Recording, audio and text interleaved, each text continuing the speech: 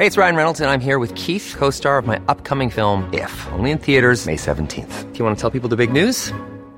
All right, I'll do it. Sign up now and you'll get unlimited for $15 a month and 6 months of Paramount Plus Essential Plan on us. MintMobile.com/switch.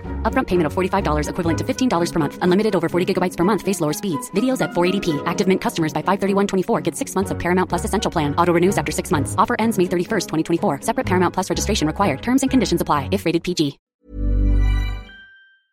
Pinoys prioritizing financial resilience. Filipinos have become more cautious given challenging economic conditions, the local unit of an American consumer credit reporting firm said on Thursday. Despite 80% of Filipinos expecting income growth in the next 12 months, 51% are saving more for emergency funds and 34% are paying debts faster in face of economic pressures, TransUnion Philippines said in a statement announcing the results of a fourth-quarter survey.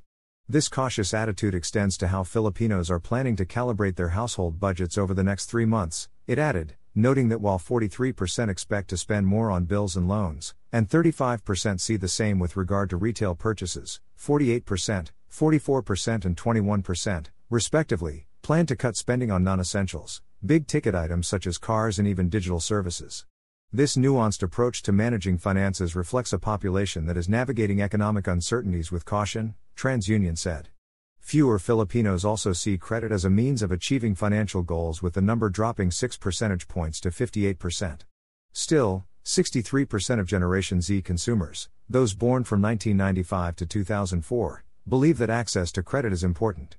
The perception of having enough access to financial products also declined, with only 40% of the respondents saying so, down from 45% a year earlier.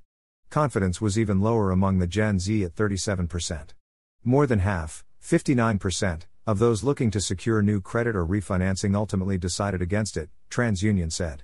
High borrowing costs was the main reason cited, 39%, followed by alternative funding sources, 32%, and income or employment status, 29%.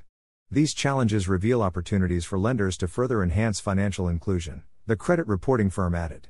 The poll also found a dip in the importance of credit monitoring, with respondents who deemed the practice to be particularly crucial dropping to 35% from 44% a year earlier.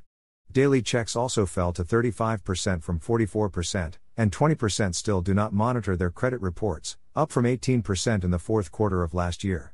THESA findings indicate a need to intensify consumer education efforts across the financial system about how access to credit information can affect or benefit an individual's financial health and enable them to make more informed financial decisions, TransUnion Philippines President and Chief Executive Officer Pia Arellano said.